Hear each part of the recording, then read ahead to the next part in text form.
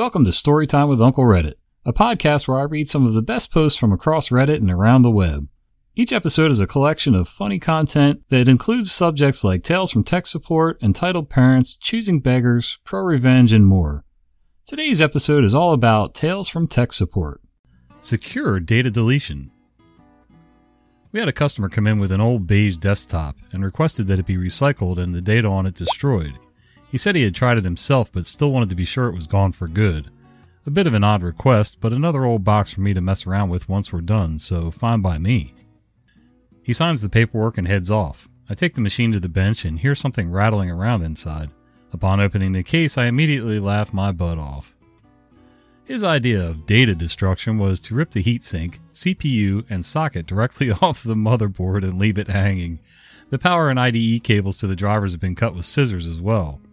The hard drives were untouched. Oh my god. So he destroyed everything except the piece that held the data.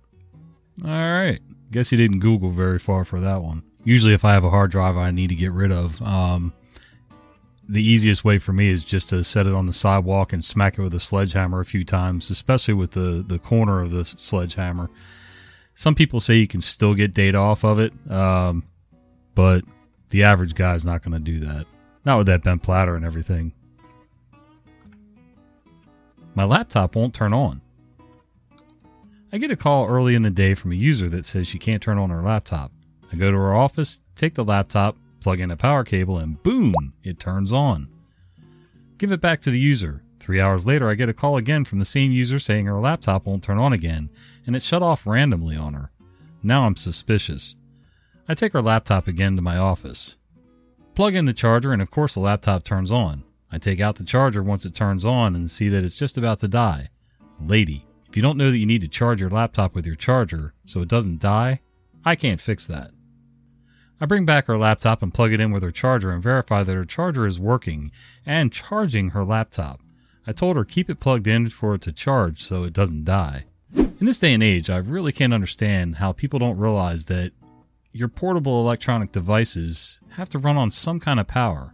If you're not going to have it plugged in, you have to at least charge the battery that allows you to be mobile with it. Hello?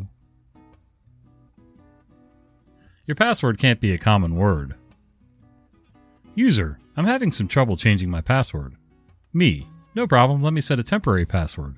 When you log in, it'll ask you to change your password and we can set up your new one. User, okay, thanks. Me, okay, here's your temporary password. Go ahead and log in. User, okay, just a minute. It's saying that I need to change my password. Me, correct. Your new password needs to be at least 8 characters, and one of them has to be a number. Our system isn't taking a lot of common words such as names, cities, states, etc.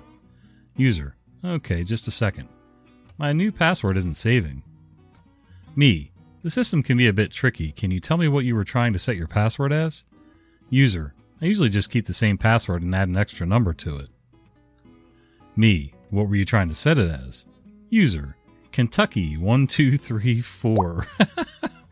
Yeah, not only is that a really common word, but that 1234 bit, yeah, that doesn't work well. Somebody might want to sit this user down and have a little chat. How do I make sure this email is secure? Someone called me in their office because they just took over a new position and they couldn't figure out how to send their email securely. I was confused because we don't have any SFTP servers and just use Gmail. Me, are you referring to encryption? Gmail encrypts all emails by default. Employee, no, they showed me in training, but I can't remember how they did it. They never said anything about encryption. Me, is there an SFTP server that the receiving party gave us access to?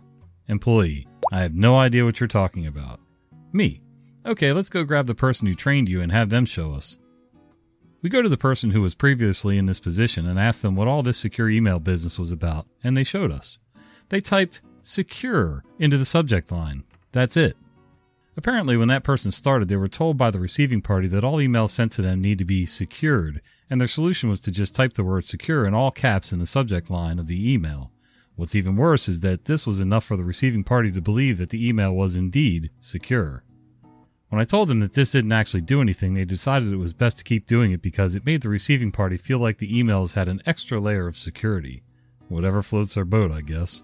Yeah, I don't know too much about encrypting emails, but I read in a comment down below this post, somebody was talking about an old email program. It wasn't Gmail, and there was something about typing the word secure in the subject line, which actually did trigger some sort of encryption. So maybe there's some old dinosaur program that worked on that no longer does. I don't know. One of you guys is bound to know out there, so let us know down in the comments. But they're offline right now. For background, my company has a very heavy separation of duties and very strong silos. Because of my role, I have a whole butt ton of access, but there are thick black lines around the stuff that is my job and the stuff that ain't my job. This happens at least 10 times a week. I get contact from some client I've never heard of. This can come via the approved contact method, they open a ticket, but quite often they send me an email, or worse yet, an IM. They want me to do something that's firmly in the ain't my job column. The conversation goes something like this. Client: hey, can you just do this thing for me real fast? Me: I'm sorry, but no, you'll need to reach out to your primary support contact for that, as that's something only they and their team are allowed to do. Client: but they're offline right now. I know you have access to do this and it'll only take a second. Me: my team is not their backup though. That person has a team, a manager, and a paging group. In fact, I've just looked up their paging group. It's $paging_group. Please send a page to that group, and whoever is on call from that team will help you. Client: much more arguing. Me: look, I just can't do it. And you've been arguing so long now that if you had sent the page when I suggested it, you would already have gotten the right person, and it would already be done. I hate to be a job's worth, but it's more than my job's worth. I mentioned this kind of exchange to my boss the other day, and he said, yep, that's the right answer, so at least I have some backing. It will never only take a second. Usually depending on the rules of where I worked, I'm not opposed to helping people with something small, but if your guidelines are that strict that, everybody's compartmentalized in their own tasks and everything, and you're not to step outside those lines, then that's the way it needs to stay. Everybody just assuming everybody's there to help them no matter what their actual job responsibilities are is just ridiculous. Of cables and battery backups. Our cast of characters are new battery backup, old battery backup, card, a communication card that basically tells the server, hey, the power's off, you might want to shut down. On a stormy day, we lost power. In looking into it, our battery backup didn't last as long as it should have, and since it was fairly old, we decided to order a new one. The only instructions I was given when installing it was move a card from the old to the new, which had written, may or may not work. Oh my god. Also, I had to plug the server into the old and then plug the old into the new. I questioned if that was even possible or not, but I wasn't told not to do it. Strangely, the battery backups worked fine, but the card didn't, so we had to wait a month for the new one to come in. Luckily, our weather held out and the new card arrived yesterday, so I shut everything down, installed the card, but ran into a snag with the communication cable that runs from the server to the card. It was connected, but I basically had connected the new cable into the old cable. Everything was working though, so I emailed everyone and left. I got a response back the next morning with details on how to fix the cable issue, and they okayed doing it without shutting the server down. I basically just had to remove the new cable and just use the old one. However, when I made the connection with the old cable, the new power supply stopped supplying power. Cue chaos as everything started going down, including the internet.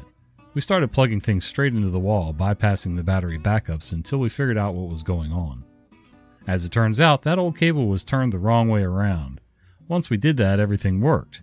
Here's the thing, it didn't change the orientation of the cable at all. I basically just unplugged it from the old and plugged it into the new.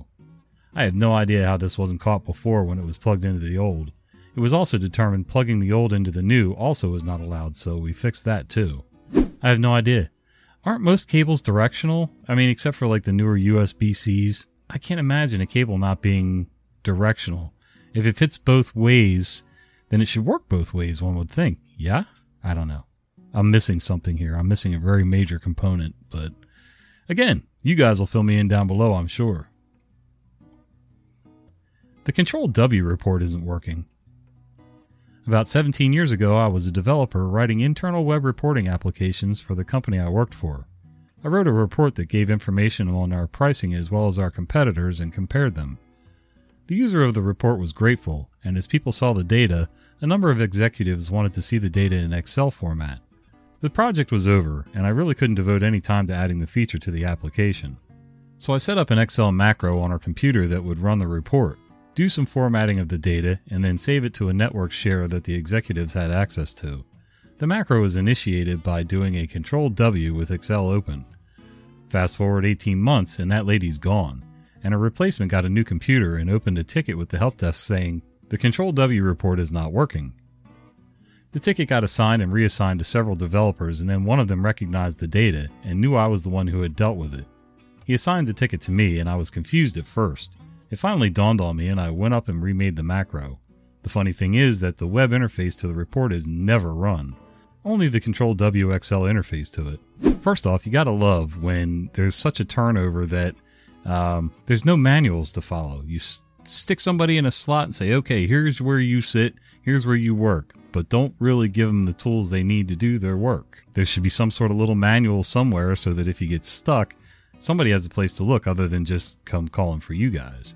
Especially if you're going to change equipment. You kind of need things set back up. So whoever their in-house tech person was should have been able to set that all up and either get them straight or lead them to the right place to begin with. Anyway. You've been listening to Storytime with Uncle Reddit. If you enjoy this content, be sure to follow my podcast. I upload new episodes at least 3 times a week.